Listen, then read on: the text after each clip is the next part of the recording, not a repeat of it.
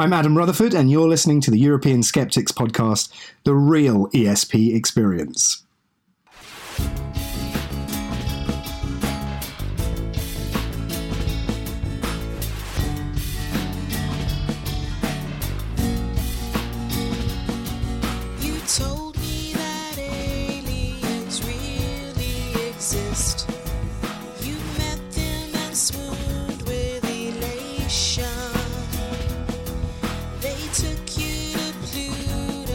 You're listening to the ESP, the European Skeptics Podcast, an independent weekly show set out to bring you news, interesting topics and interviews with people mostly from Europe, building bridges and breaking down language barriers to show the world how active and awesome the skeptical movement is in the region. This is episode 231. I'm your host, András Pinter, and joining me for the show is my co-host, Pontus Böckman. See ya! Hejsan! How are you, András? Oh, not bad, thank you. Yeah? I'm really looking forward to this weekend when the first day of me to go out and work as a tour guide will happen. Wow. Since mid-February. Wow. I wonder if you remember how to do that now. Oh, yeah. Yeah, maybe you've forgotten everything. Well, I'm pretty sure that this is something that you don't forget, especially after having done it for 12 years. So okay. I might still remember a couple of things. Maybe. I'm having a fantastic holiday, actually. Yeah, are you? Yeah. We are... And I mentioned this before on the podcast, but now we're playing golf quite a lot in the family. And we don't play very well, but it's still fun. But you're enthusiastic. Yes, and it's good to have my son. He's 16 now, and he wants to... Daddy, come with me to the golf course now. We have to do this. I want to try this new club and blah, blah, blah, blah. So that's very nice. Do you take your mum with you as well? My mum? Yeah. Yeah, she's 81, okay. So I think... I don't say it's ever too late to take up golf, but I wonder if she hasn't got other interests, so... Okay, she's too busy staying home and listening to us. Yes, she is an avid listener to the podcast, so hello, Mum. Hello! Okay.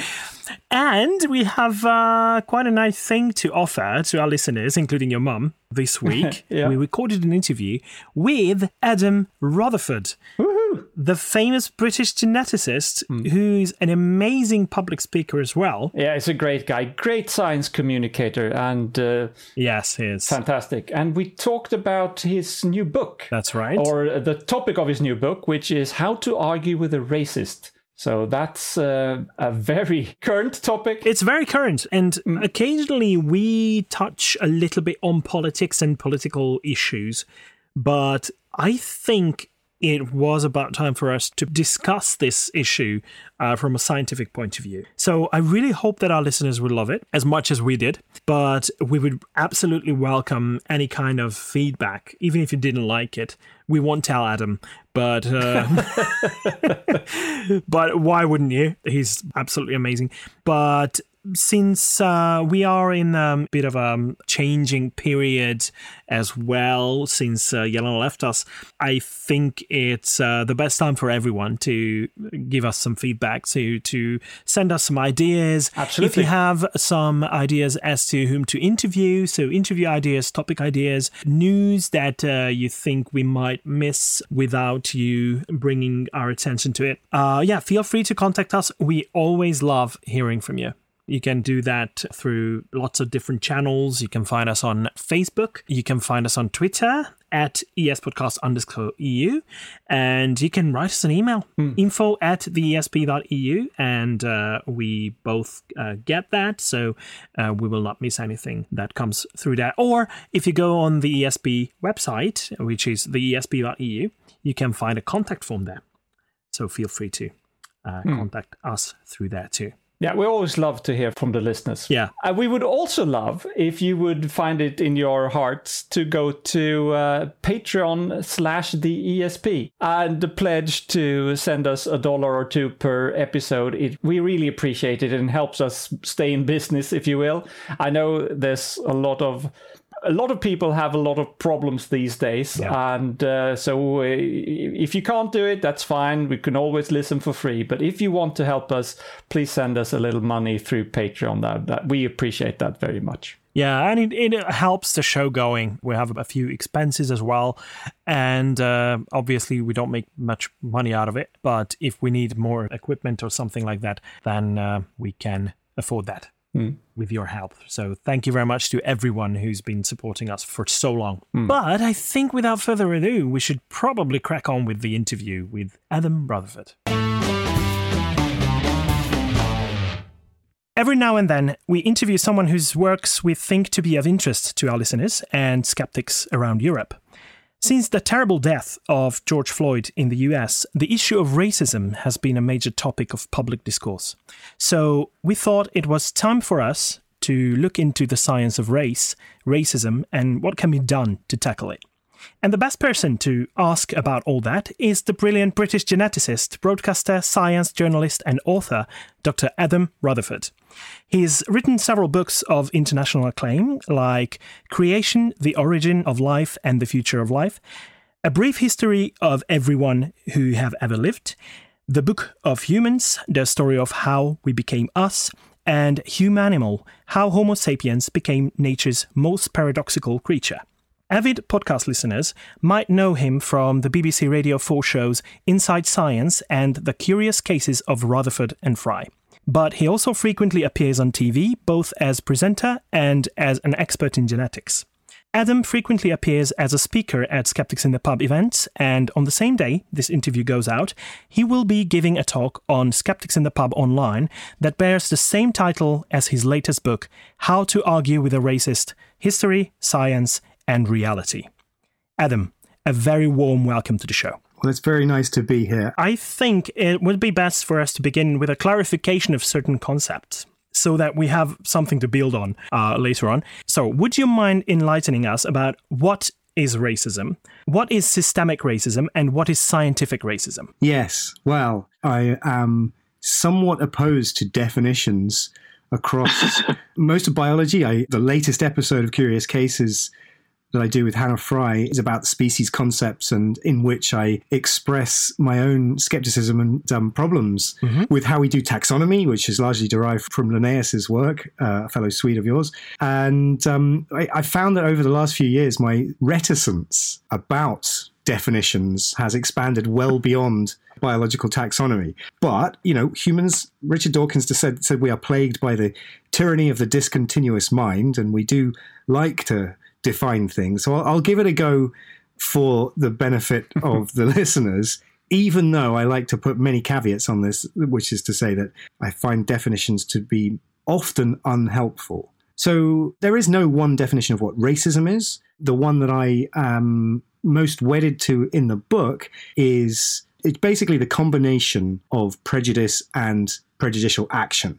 So it's not simply that one is prejudiced or expresses prejudice towards individuals or certain groups of people. It is that manifests itself in action which is also prejudicial towards those individuals or those people. Now, structural racism relates very closely to that, and this is really important because although some people are racist in the sense that it is a case of insulting people of different ethnicities or different skin colors or different people from around the world, and that is a very real problem. Structural racism is this sort of society-wide cultural basis on which racist practices are enacted. And that is much more difficult to recognize. It is effectively the system in almost all societies that exist, but particularly in the West with regards to how we're talking about race and I guess this conversation, which is the ingrained system which serves prejudicial action against specific groups of people. And in almost all cases, because we're talking about Western European-based racism, in almost all cases that is effectively a form of small w, small s white supremacy, because for almost the entirety of European history, white people have been the predominant population and also the power base. And so structural racism really only becomes formalized into the current form that we recognize today with the introduction of the third part of that question, which was scientific racism, which is during the era of European expansionism colonialization, which is also, synonymous with what we refer to as the Age of Enlightenment and the Scientific Revolution. And I have problems with both of those terms, largely to do with my issues with definitions that I mentioned earlier. But that also marks the birth of taxonomy, biological taxonomy and classification, which includes humans, including by people like Linnaeus and Voltaire and Kant and others. But in all cases, during that era, this is not merely taxonomy and classification of humans, it is hierarchical. And as I alluded to just a second ago, in all cases, it puts white Europeans at the top of that hierarchy. And so you've got the combination of those three things. So structural racism, general racism, which is how that relates to structural racism, and how all of this is built upon a foundation, which is the marshalling or the co-opting of what we now regard as pseudoscience, but at the time was sort of natural philosophy and science in the 17th and 18th centuries. But the marshalling of that into supporting racist ideologies and white supremacist ideologies. You mentioned the era when scientific racism came about, and one of the results of that was this phenotypical kind of categorization of humans when they are divided into races.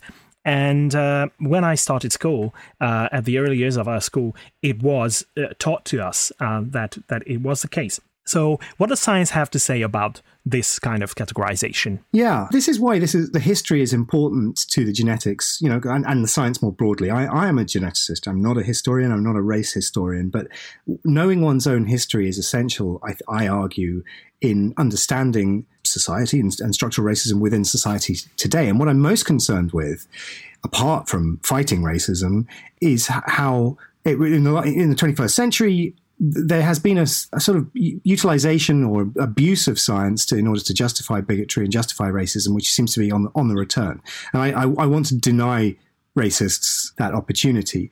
And so genetics is effectively a relatively young science. It's only 100 years old in any meaningful sense. And it's only really 20 years old in terms of understanding our DNA at a sophisticated level. But it was born out of earlier academic and intellectual disciplines such as anthropology and the general study of human variants. And these are effectively born out of colonialism and as we Europeans expanded across the world and started experiencing and engaging with people of other cultures, which again relates to the taxonomy of those people, the classification of those people, which was used to justify subjugation. And so you've got the birth of the science of classification in the 17th century, or also with many European men trying to categorize, and as you say, almost entirely determined by phenotypic characteristics. Well, not almost, absolutely determined by phenotypic characteristics, but also significantly, primarily by pigmentation, by skin color. And so, the most obvious example of that is with Linnaeus, who categorizes humans into 5 groups. And the first word of each one of those descriptions is their skin color. The second, third, and fourth words in those descriptions, and this is in I think from memory, the 4th edition of Systemae Naturae, which is his big book on taxonomy.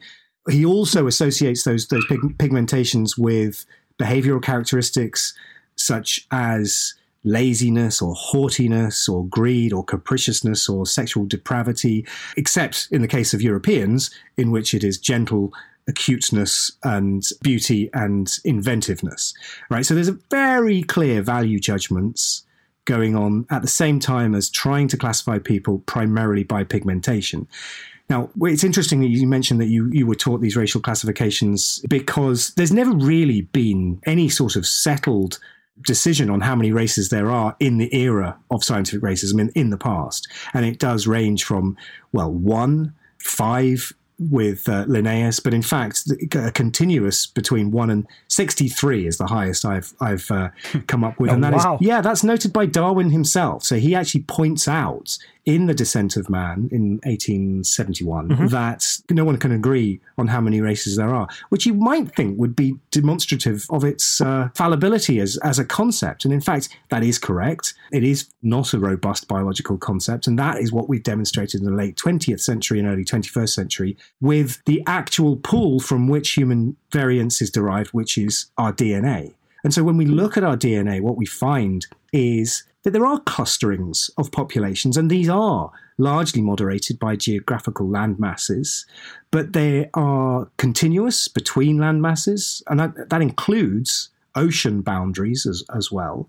And you might think, when looking at those first attempts at categorizing people via genetics back in the early 2000s, that they actually recapitulate at least Linnaeus's categorizations and Blumenbach's categorizations in the 17th and 18th centuries.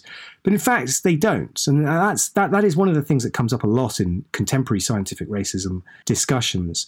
It's quite technical, and it's quite to do with the type of analysis used, and it's to do with trying to understand what markers in the genome you're actually looking at. And one of the points of the book is that I want to go into enough detail that a layperson can follow the arguments and won't be bamboozled by someone who is defending the position of biological race using contemporary genetics.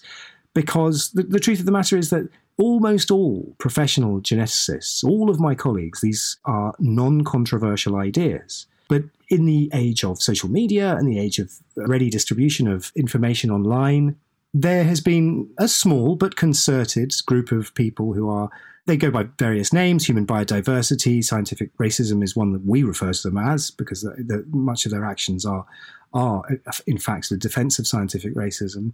But they utilize the fact that we have access to genomic data to say, look, biology does recapitulate ideas of race, and therefore race is a biological reality. And that is just not the case. Whether they then go on further to offer up sort of pernicious racism is a sort of a different matter. I think the role of me and other geneticists in talking about race in the 21st century and how it relates to genetics is to knock the stilts from under those arguments and to say, no, human variance as measured by genetics doesn't recapitulate older ideas about a biological basis for race, which is not the same as saying that race doesn't exist. It most certainly does, but it exists as a social category, as a social construct, and not as a biological one.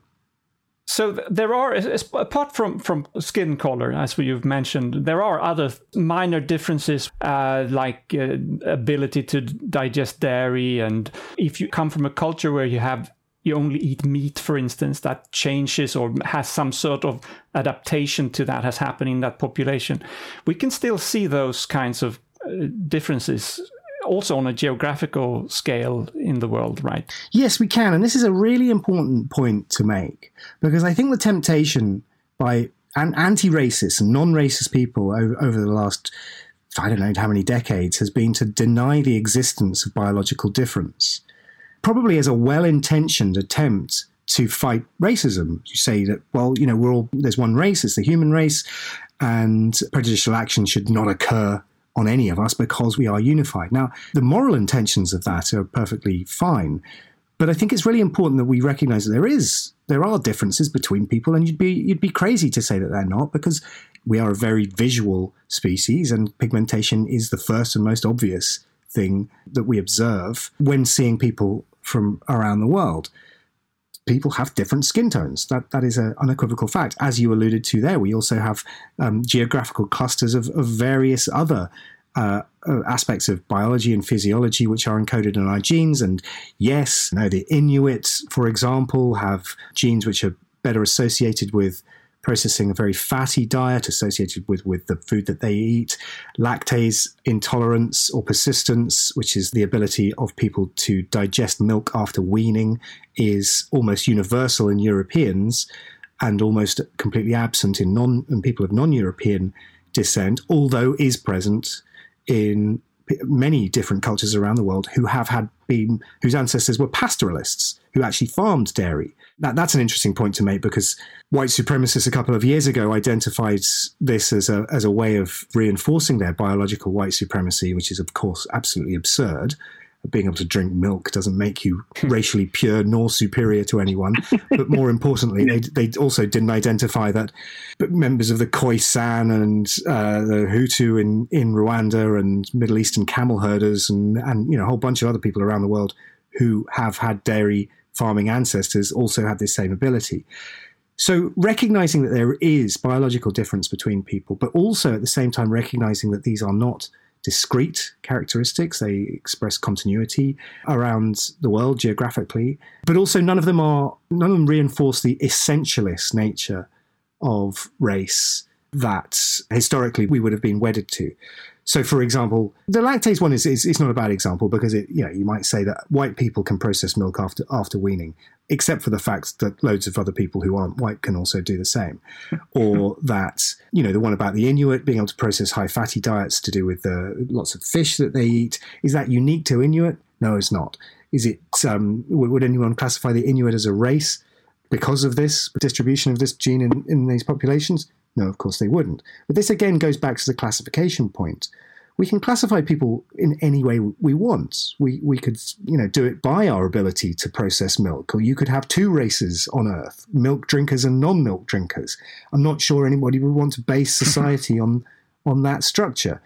So classification is possible. It's just that none of the classifications we've applied to humans from a biological point of view match up with the historical attempts to classify humans according to race and the contemporary derivation of that, which is the social categorization of race. The terms that we're all familiar with, black people, meaning people with dark skin of recent African ancestry, that is not a meaningful biological thing to say. And we know that because genetics shows very clearly two things. One is there's more diversity and pigmentation in Africa than in the rest of the world put together. And the second thing is there's more genetic diversity within Africa than in the rest of the world put together. And yet we just say black people. So it's culturally important. It's a cultural classifier, but biologically, black people is close to meaningless, but very definitely useless. Okay, so in light of all that, I think it's interesting to examine one thing that happened not too long ago, when Bill Gates famously said that when the COVID-19 vaccine is available, black people should be among the first to receive it. And it led to quite a lot of backlash and even heated up some of the conspiracy theories. Was it a racist comment on his part, or does he have the science to back up that statement at all? That's a very good question. And of course, I have no evidence or reason to think that Bill Gates is racist in any way. So let me interpret what I think is meant by that, which I also think is a valid thing to say. The racialization of COVID is very, very significant in two discrete ways. The first is that as soon as it was identified as coming out of Wuhan in China, this became a target for the racialization of this disease, and prominent politicians, including Trump, calling it the Chinese virus. Oh, yeah. and worse, in the last week, at the time that we're recording it, I believe he referred to it as Kung Flu, which is deeply, deeply unhelpful, I think, is the most generous way you can express that. But there have been literally thousands of physical assaults and racialized attacks based on this simple fact, the origin of this virus. People have also compared it to and said, well, hold on a minute, this is the Spanish flu. We call it the Spanish flu. But when in fact that is a misunderstanding of history as well. The Spanish flu didn't originate in Spain. We actually don't know where it originated. There are theories that it originated on a chicken farm in Kansas or possibly in France. But the reason it's called the Spanish flu is because Spain was the only country in 1918 that still had a free press as a result of the First World War censorship that was occurring in many countries, and so was reporting on the fact that this flu, this pandemic was emerging. Not that it originated there, it was reporting of it that originated in Spain, hence the name the Spanish flu. Anyway, Wikipedia has a page of racialized assaults based entirely on COVID, which lists, I think it's several thousand in the US alone, and there have been many in the UK, including students at my own university, University College London, on the street where I work. So that's the first way that COVID was racialized.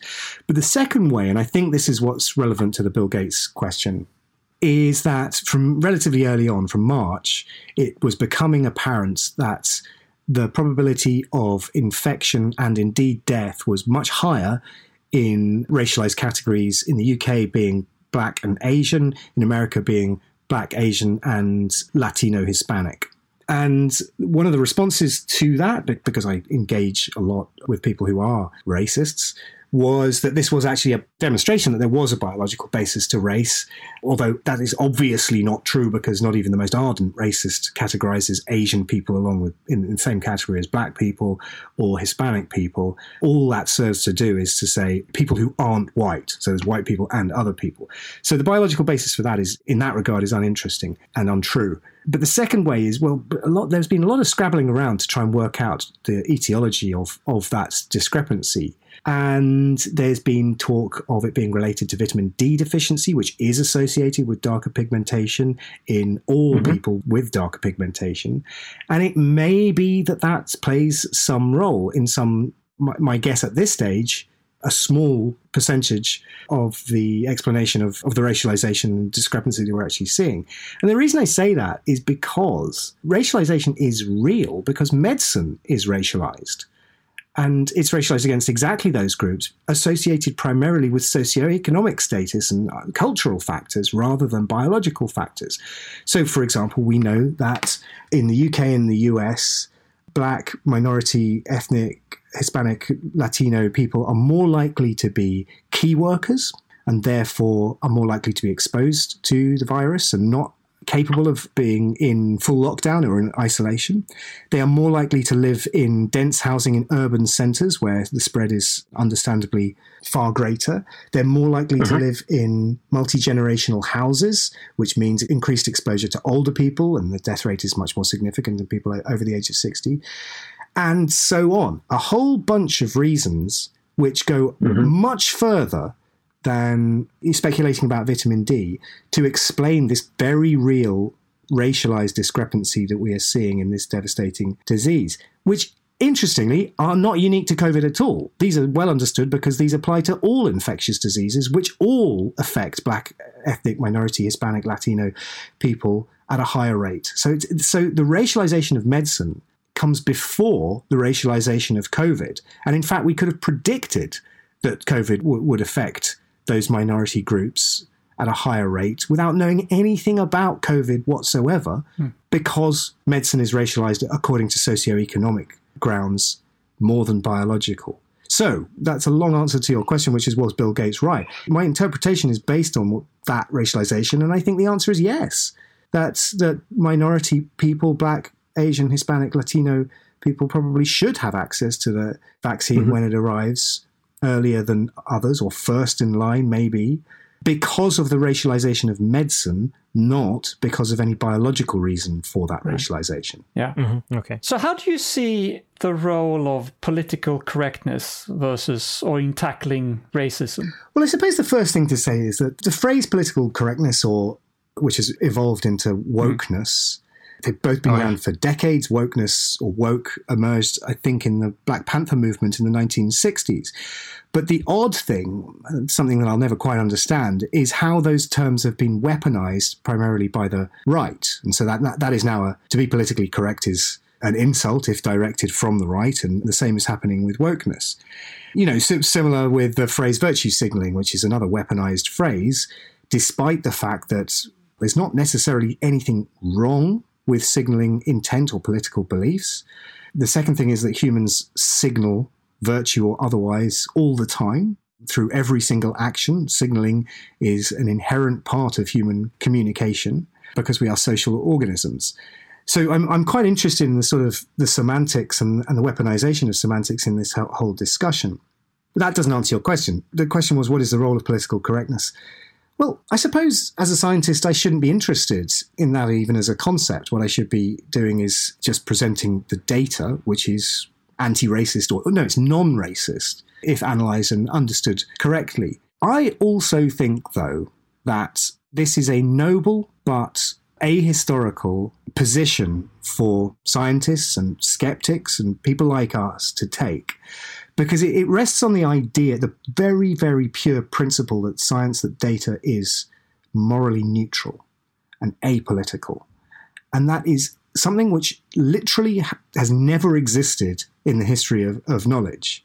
And so while it is a noble aim, it is simply and literally not true and never has been. Science is and always has been political because science is done by people. And genetics is particularly prone to this for reasons that are derived from what we were talking about earlier. So, for example, in genomics, we know much, much more about European genomes than anyone else on Earth for very understandable sort of practical reasons, which is that a lot of the research has taken place in Western Europe and America, but also for arguably structurally racist reasons, which are very closely associated with the first category. We simply haven't sampled many people from the rest of the world, and yet often make very generalized statements and claims about the genetics of the people of the world that are actually largely based on a small sample. And that's something that we absolutely have to and are beginning to fix simply by taking more samples and working with people from around the rest of the world in order to understand human variation more. And, incidentally, we know this phenomenon very well in other domains. We know that most drugs appear to be designed almost exclusively for not just Europeans, but European men. And that's a lot to do with the sort of structural biases that exist within society, that these are the people that we test these drugs on. We don't really know whether many drugs actually work effectively on 50% of humankind, by which I mean women, and much of humankind, by which I mean people who aren't European. So this is what I mean about science not being and never having been apolitical, much as though we would like it to be.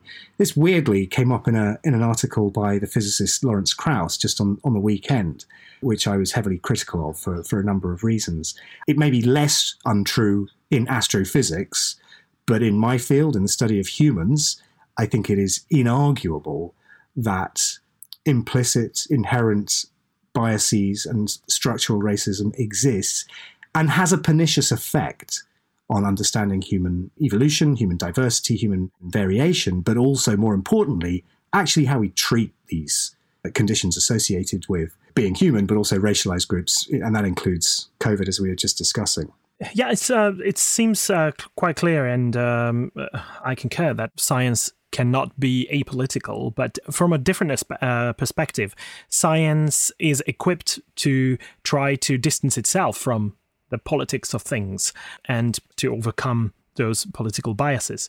But we all have some of those biases, or holding on to ideas that some groups are allegedly being better at something, and that's based on those differences that we see. And you don't necessarily have to be someone with the classically racist attitudes to hold on to those ideas. Like examples being black men have larger penises, or African people are better at athletics and singing, or Jewish people are better at sciences and music, etc. So if we look at these differences, is there anything that science can say about whether there is an actual difference that is genetic in origin, or is just a cultural concept? Yeah, again, a great question. And there's a lot to unpick in what you just said then. So let me see if I can get this all straight. So the first thing is, one has to question where those ideas comes from. Mm-hmm. This is in reference to what you just said, because in some ways, these sorts of ideas are so baked into our society that we actually just don't question them. And I suppose if you are either actively racist or have racial biases as a result of being human and being part of our culture, then it's kind of easy to stop at the point where you say black people are better at explosive energy sports such as sprinting, or have larger penises, or Jews are better with money, or, playing chess, based on the fact that there is some data to support some of those things. But the role of the scientist is to dig beneath those ideas, mm-hmm. and actually, try and understand the etiology of why we say things like that. And this is where it gets very sticky in different directions. And so let me just try and unpick a couple of those, because those are racialized descriptions and they are stereotypes which are maintained in populations for various reasons. Now, let me briefly talk about the physicalization of black people and why that is both a negative stereotype, even though it sounds positive, but where the origin of that comes from. It effectively comes from that earlier era of scientific racism in those early descriptions in taxonomical terms from people like Linnaeus again. And so often they refer to the less intellectually or inventiveness capabilities of sub-Saharan African people primarily, but also strength and sexual prowess. In modern terms, there is a group of active scientific racists, small but vocal, led by an active scientific racist called Richard Lynn, who has also been part of the movement to try and demonstrate national IQs and the racialization of national IQs, which is a very murky, tricky subject to get into.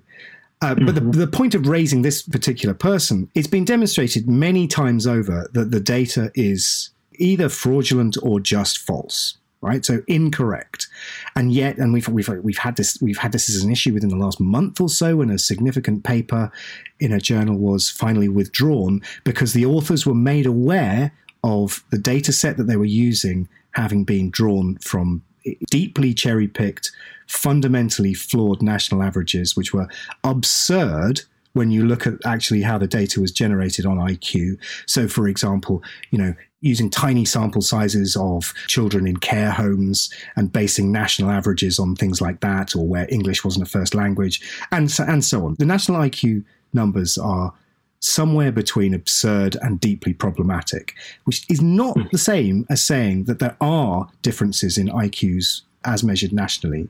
It's just that the main data sets that a lot of people rely on either without checking or rely on because they are racist are fundamentally problematic. It is also the same group of people, broadly, who have been somewhat bizarrely obsessed with penis size, particularly in African and African-American men.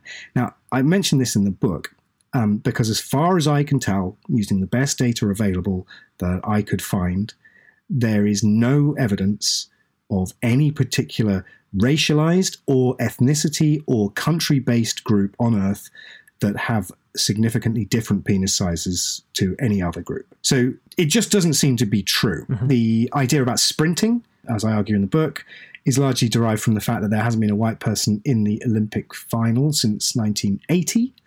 And that year it was in Moscow, and so the Americans were boycotting anyway. But when you look at the data on that, that's only 58 men, right? So you got N equals 58, and we're basing an entire...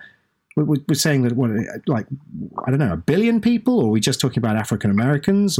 But basically, the stereotype emerges from a very, very limited data set, which I argue is much more culturally determined than biological. But the underlying point about this, and the same argument can be applied to racialized stereotypes about Jewishness, are again that these are effectively recapitulations of much older and much more overtly racist principles. It's just that they have a gloss of science, or in fact pseudoscience in these cases, which just serves to reinforce the existing prejudices that already exist. And you might say, well, wait a minute, these are good characteristics. Being very good at short distance running, being muscular, being sporty, or being good at music or chess, or being good at intellectual pursuits. These are desirable characteristics, right? That's not racism. We sometimes call this positive attribute racism. Well, as we talked about, they're not true. When you scrape beneath the surface of the data, they just turn out to be not biologically defensible. But more importantly than that, it is the recapitulation of earlier ideas that is more pernicious. Because what they say is black people, they have physical prowess, but not intellectual. Jewish people have intellectual prowess and therefore are cleverer than other non-Jewish people. And these are exactly the arguments that were used, for example, by the Nazis in the run-up to the Second World War and the Holocaust. The othering of a group of people by saying they are different to us in different ways is a way of justifying subjugation or persecution. And it is literally what happened in Nazi Germany. It is literally what continues to happen in America during the era of the current race riots as a result of the murder of George Floyd. So again, it's not just about understanding that the data is wrong or problematic or scientifically spurious or fraudulent. It is also recognizing that the stereotypes themselves are simply reinforcing these notions that have existed for centuries, if not thousands of years. And so this again relates very, very specifically to this concept of structural racism. Some sociologists a couple of years ago, published an analysis of the number of references by media, by sports commentators, relative to white and black elite athletes. And what they found is that, I forget the exact numbers, it's in the book, but the vast majority of references to black elite athletes was in describing their strength or their power or their speed, basically all physical characteristics. And the exact same proportion of comments when referring to white elite athletes referred to their brains, their ingenuity, and their hardworkingness. And so, we don't even notice this stuff until it's pointed out. And, if you're a sports fan, next time you're listening to commentary, just listen to how often references to black athletes being their physical characteristics, their strength, their speed, and listen to how often there are references for white athletes in terms of their ingenuity and their thinking. These things, they're just baked into our culture. And I think we only get around them by seeing that. We just don't even notice. Yeah, and it's regenerating the same bias. Yeah. So you say it's baked into our culture. So why is there racism? Why are we racists to some extent, all of us, I think? So is it something that we're born with, some sort of genetic xenophobia that maybe had some sort of function way in the past? Or is it a learned behavioral trait? Well, I think it's definitely both, because humans are tribal and we organize ourselves in groups, and in our deep evolutionary history, being part of an in-group versus an out-group may have had some great significance in terms of our survival. I say that with another great caveat of mine, which is that I find evolutionary psychology to be a deeply problematic science. And I was putting science in parentheses when I said that. However, to say that humans are tribal is a non-controversial thing to say. But the mechanisms by which we are tribal are highly variable and highly inconsistent through time and indeed in societies today. So, for example, in a sort of trivial way, the last time I was in Malmö was when I was watching my football team, Ipswich Town, play against Helsingborg in 2002. And the score was, I think, 3-1 to Ipswich. So I am damn it. Sorry. It was, however, I should say, one of the greatest nights of my life, and the hospitality in Malmö and Helsingborg was, as expected, absolutely wonderful. So thank you for that. All right, thanks. We aim to please. And anyway, so that's one of my tribes, as it is for many people. But then the definition of where I try to work out who I am or who you are, and you say, well, I'm British. I was born in East Anglia, so that's also a tribe, and that's where my football comes from. But I am also a scientist. I'm a geneticist, which is another tribe. But I'm also mixed race, and that sort of isn't a tribe for me, but it does make me different from a lot of people. And I like science fiction films, and I'm a skeptic and a nerd, and that puts me in a different category to lots of other different people. Anyway, so we set ourselves up with these tribes because these are natural behaviors, because we're social organisms, and we are drawn to people who have similar beliefs or an interest to ourselves. So that's uncontroversial. Sometimes they spill over into great conflicts, and historically that has been the case for all sorts of examples, including both, geographical, religious, cultural, and so on, right? So humans we try pretty well to get on, but we're different from each other, and we sometimes highlight those differences, and that can result in fun conflicts like beating Helsingborg, or terrible conflicts like wars. So the tribalism is real, but the racial tribalism is an invention. Right? So that's a learned behavior. Yeah. And the reason I can say that with absolute confidence is because it is a new phenomenon. The racial categorizations that we use today are 300, 400 years old. And they're not older than that. That's where they're invented. That's where they're invented by the founding fathers of the scientific revolution and the Enlightenment. And that's very specifically not saying that there wasn't racism or prejudice or bigotry before that. Of course not. It's just that it didn't tend to be along those heavily racialized lines of the social categories of race that we recognize today. We know of descriptions of racialized groups all the way back to the oldest literature in Western culture, which is the Iliad and the Odyssey. That's the first time we come across the word to describe Ethiopians or sub-Saharan Africans, which is Ethiops, and that literally translates as burnt skin or blackened skin. So there is physical descriptions of phenotype right in our oldest literature. But in classical history, and for most of history, intergroup conflict wasn't predicated on the racial categorizations that we use today. So tribalism is a natural part of the human condition, yes. Tribalism that is along racialized lines as we recognize today is a learned condition. So I think the answer to your question is it's absolutely both. All right, so that is understandable, and that is clear that it's both part of our genetic heritage and a learned behavioral trait. However, when it comes to tackling it, racism in general, can racial stereotypes be properly broken down, or can these attitudes be really changed, and can science actually help us in that? And if so, how? Well, I think that the answer is yes. I think that recognizing that racial categories exist is absolutely fine, and cultural identities are absolutely crucially important in who we are as individuals and as groups. So again, it's, I want to reiterate the idea that race is real because we perceive it, right? It is a social reality. To say race does not exist I don't think is useful or true. But I think being equipped with scientific knowledge is never a bad thing. And the fact that what we know about the biology of race, or the non-biology of race, in fact, from a genetic and evolutionary point of view, is important. I'm not pretending that being knowledgeable about human history and human genetics is going to cure racism. Not at all. What I'm really, really concerned with is that science can't be used to bolster racism. It can't be part of the toolkit of bigotry because it doesn't do that. But of course, science is hard and genetics is hard, and understanding extremely complex statistical methods for breaking down 3 billion letters of genetic code in 7 billion people is not easy. And God help me, I don't understand it nearly as well as most of my colleagues and my peer reviewers when it comes to writing books like this. But I'm a science communicator, right? I'm the middle ground between academic science and normal human beings.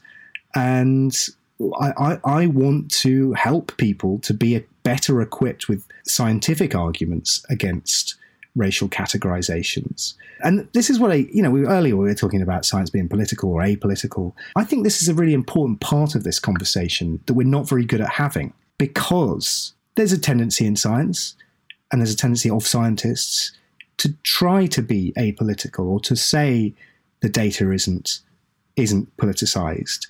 And also to put your head down and get on with your work. I'm a scientist. I'm not a politician. I'm not interested in debating these sorts of cultural issues. I want to get on with whatever bit of cutting-edge work I'm involved with. I think that is a position that needs to be considered carefully. I started to think this not about race, but about climate change a few years ago, that given that 90% of climate scientists think one thing, but 50% of the public think the opposite, meant that we're somewhere along the lines, we're not doing our jobs right. We're not managing to educate people such that they understand non-controversial things within the academy. And that's really important when we're systematically destroying the world. And in the case of race, it's really important when systematically recognizing that societies are structurally racist.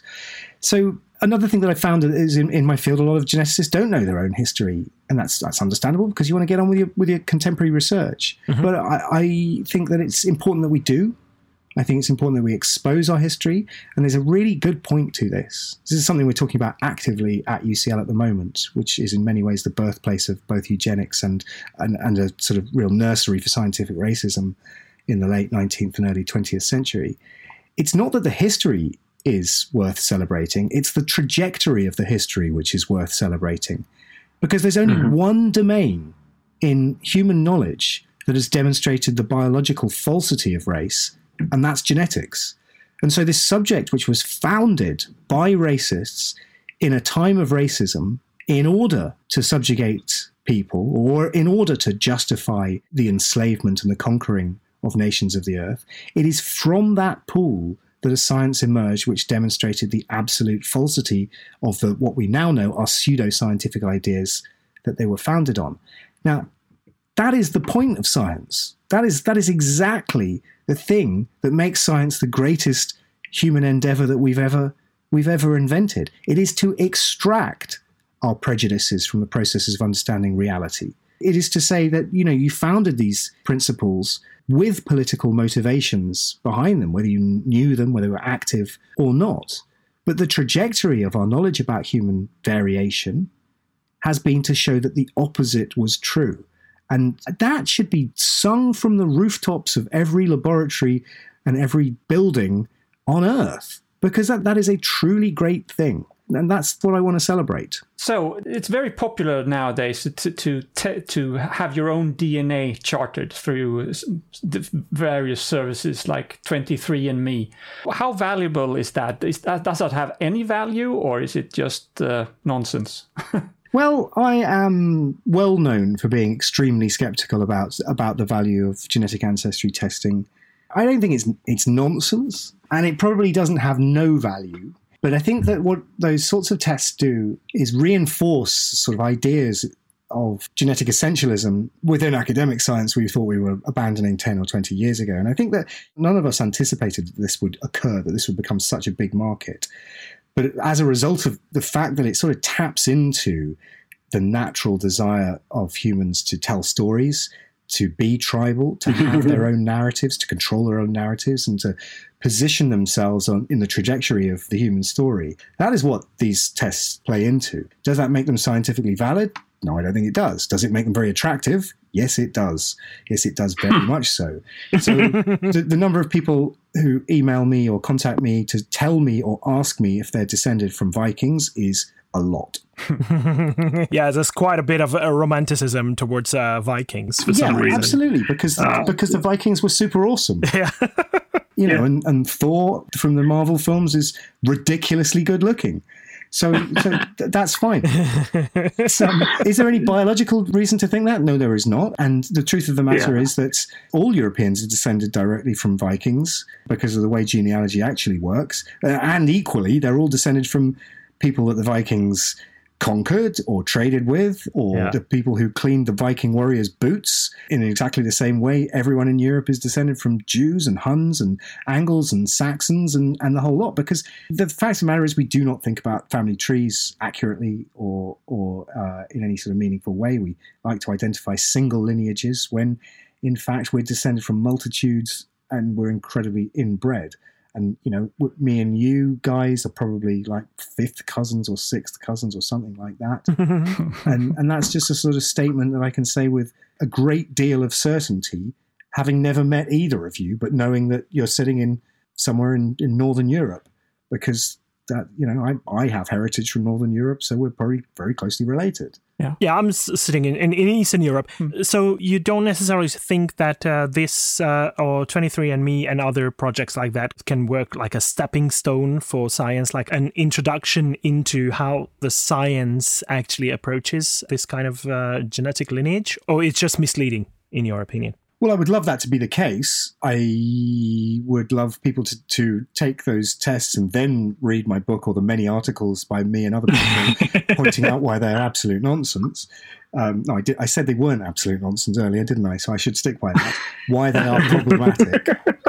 And so maybe in that case, that does help us understand the general public education about genetics. I suspect, though, that the answer is for the most part no. There's another different point, which is sort of a parallel point to what we're mostly talking about in this conversation, which is that when you buy specifically 23andMe, you're not the customer. You're not the client in that transaction. You're the product. Because what you're actually doing in that transaction is you're paying a private company so that you can give them your most personal data, which is your DNA, so that they can monetize it. And in exchange for that, you get a bit of trivial information. Well, I think it's trivial information that is very appealing. A trinket. You get a little map that says, 4% of your DNA is most closely associated with Denmark or whatever. Does that say anything about you? No, I don't think it does. Is it interesting? Sort of. But what you've done there is you've effectively given, legally, you've given your most private information to a private company. Now, this was always open and overtly part of 23andMe's business plan. This is not secretive. This was stated in board members' interviews in 2013, I think is the earliest I've got references for. This is what they say. They want to monetize people's genomes And the way they get people's genomes is by getting them to pay to give them to the company. Now, from a business point of view, this is genius. It's an incredible way of organizing things. And incidentally, I make the parallel that it was actually invented by Francis Galton, the inventor of eugenics back in the 19th century, where he did exactly the same thing, but for slightly different reasons. He set up a lab in London in a big sort of state fair in 1884, I believe it was, where people paid 3 pence to have 11 things measured of them.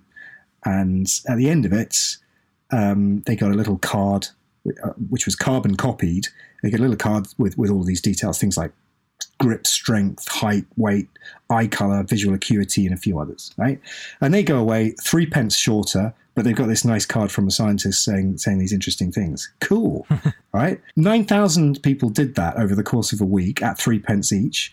Galton acquired the biggest human data set of biometrics ever until the 1950s or 60s. And with that, he invented many of the statistical techniques that we still use today and made a shitload of cash on top of it. It is a brilliant, brilliant idea in a purely amoral sense. Yeah. In terms of its morality or its ethics, it's problematic. But, that's capitalism for you. What I want, I'm not in the business of telling people how to spend their money, right? That's not my job. My job is, in this specific regard, is to say, hey, try and understand what it is that you're paying for here. Because ultimately, 23andMe, you pay them to get your genetic data. They sell on your genetic data along with millions of others as part of deals to formulate and design new drugs. The drugs get sold back to you when you get sick with those particular disorders. So there isn't really an analogy for that. People talk about how you can be both gameskeeper and poacher. Well, in this scenario, they're kind of like gameskeeper, poacher, owner, trader, and you are nothing but the product. And I just don't think people realize that. Now they will. All right. This is a European podcast in English, but a lot of our listeners may not actually read English books comfortably. Are your books translated into other languages? I can help you with one if you're not sure, because sometimes it's just the agents who know that. A Brief History of Everyone Who Ever Lived is translated into Swedish, I can tell you that. And Hungarian as well. I can give you some answers to these questions. So Brief History was that was translated into, I think, 24 different languages. And yes, so you're in Hungary, are you? Yes, I am, yes. So yes, the thing so I've never been to Hungary, and I really need to get there as soon as I can, because some of the greatest mathematical biologists were and still are there. Eös Svathmari is one of them. One of the problems with the translations into the Swedish, and I spent a lot of time in Sweden and a lot of time in Norway as well. My brother actually lives in Uppsala. The biggest problem with translating into Swedish or Norwegian is that most Swedes and most Norwegians speak English better than English people. I've done signings in Stockholm and Oslo where they've had a pile of the translated book and they've had a pile of the English language book, the original, and 2 copies of the Swedish translated one gets sold and the English ones get sold all the way out. The point is, I'm very, very pleased that Brief History has been translated in so many different languages, and it is one of the, the reason the title is that is it's slightly tongue-in-cheek. It was a joke title when we couldn't work out what the title was when I was writing it. And then as my publisher was talking to people about the book, it began to stick. It is about everyone on Earth. It is the story of everyone, because unlike other historical sources, traditional historical sources, the genome is a historical book that everyone has. It's not just written by the victors, by the kings and queens and the powerful. We have this data set in our cells, and only in the last 5 or 10 years has it been accessible, and we can begin to read it. And that's humanity's story. Yeah, so I think that you earlier mentioned that you don't want to tell people what to spend their money on. I don't want to do that either, but I can make a suggestion. If they spend some money on buying your books, they will buy themselves something valuable, something that can even change the way they think. So why don't they do that? And you've got quite a few books already in circulation, but you have a book coming up as well. So can you tell us something about that? Sure. Yeah. So How to Argue with the Racist came out in the UK in February. It comes out in America in August, and then there will be translations, and they sort of come out over the next couple of years or so. The next book in the schedule is I've actually got the next 4 books are planned, which is it's both good and terrifying at the same time. So the next one is a book by myself and Hannah Fry, who is a mathematician at UCL, where I am as well. And we've written a book which is called Rutherford and Fry's Complete Guide to Absolutely Everything, Abridged. And it's very different from, my main body of work obviously concerns genetics and human evolution, and this last book has been, has a lot of politics, and because it's about racism in it as well. This new one is much more lighthearted. It is stories that we love telling each other about why we adore science so much. It's about how science is capable of upturning one's prejudices and stereotypes, and just how we understand the universe. That's the next one. The one after that is going to be a somewhat of a sort of sequel to How to Argue with a Racist. We don't have a title for it yet, but it is going to be about the history of eugenics. And then the one after that, do you know what? I'm not going to tell you. Okay. Let's say this. We'll get you back on the podcast when it's time to issue that book. Happily. If I keep going at this rate, we'll be talking to each other for the next 200 years.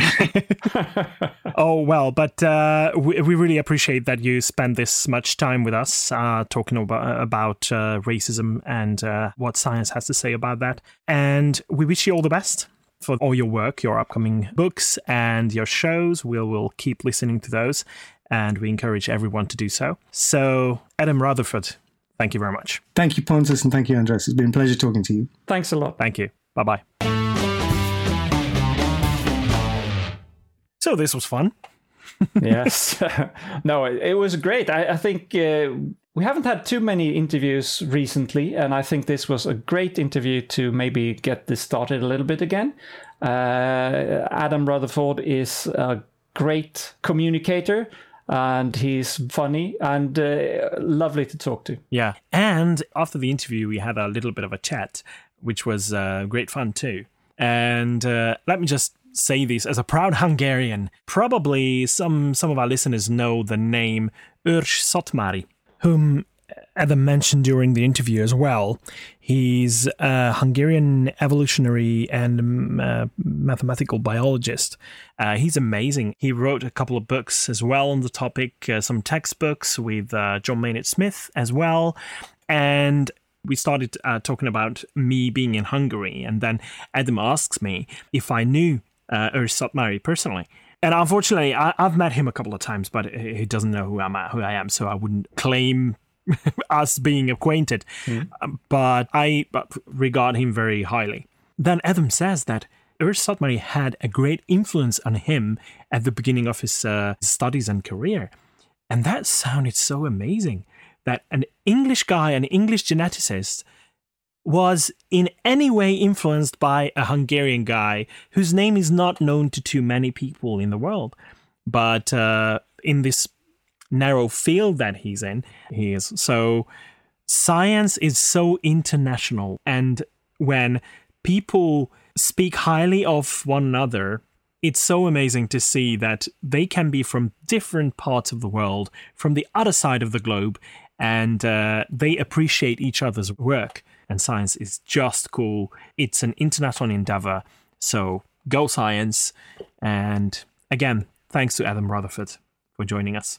Yeah, and genetics specifically is such a hot topic. It is. There's so much happening, and a lot has happened over the last 10 years, but a lot more is coming.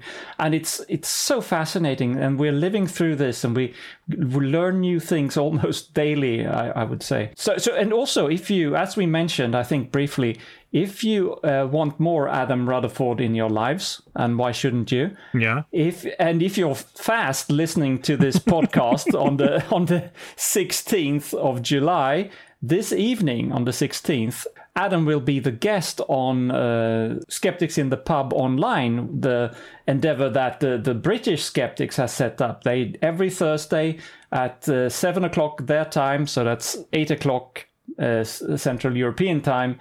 they have a Skeptics in the Pub online event, and tonight it is Adam Rutherford. So, and it will be recorded, and you can see it afterwards. I believe they released on YouTube a couple of days later. You shouldn't miss that too. Mm-hmm. Good. But with that in mind, I think we have to close the show.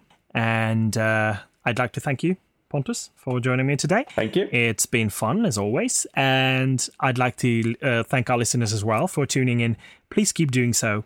And until next week, when we will be joined again by Annika, goodbye. Hej då. Vislat.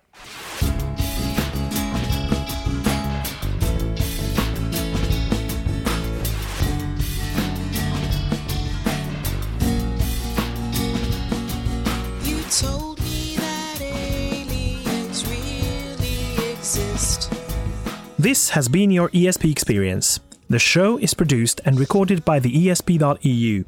Join us again next time, but until then, please send your feedback, comments, or death threats to info@theesp.eu. We would also love to hear your ideas and suggestions regarding future episodes, as well as news from your country of residence that might interest others across the continent.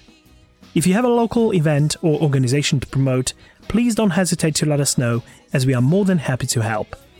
All music in the program was written and performed by Keisha J. Gray and George Shrub and is used with their permission. Please check out our webpage at theesp.eu, follow us on Twitter at espodcast_EU, and like us on Facebook. I don't know how you can believe.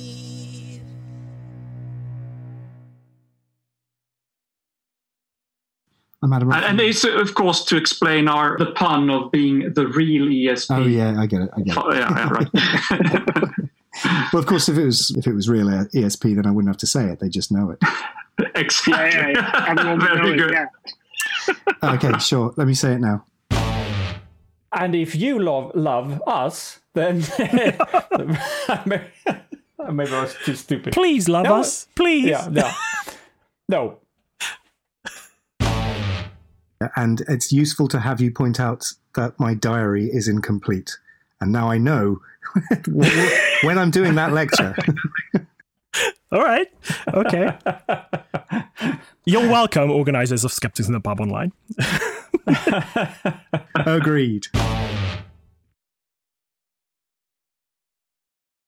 The one example I want to give before you go to the next question, because I'm not very good at giving short answers, as you've probably noticed.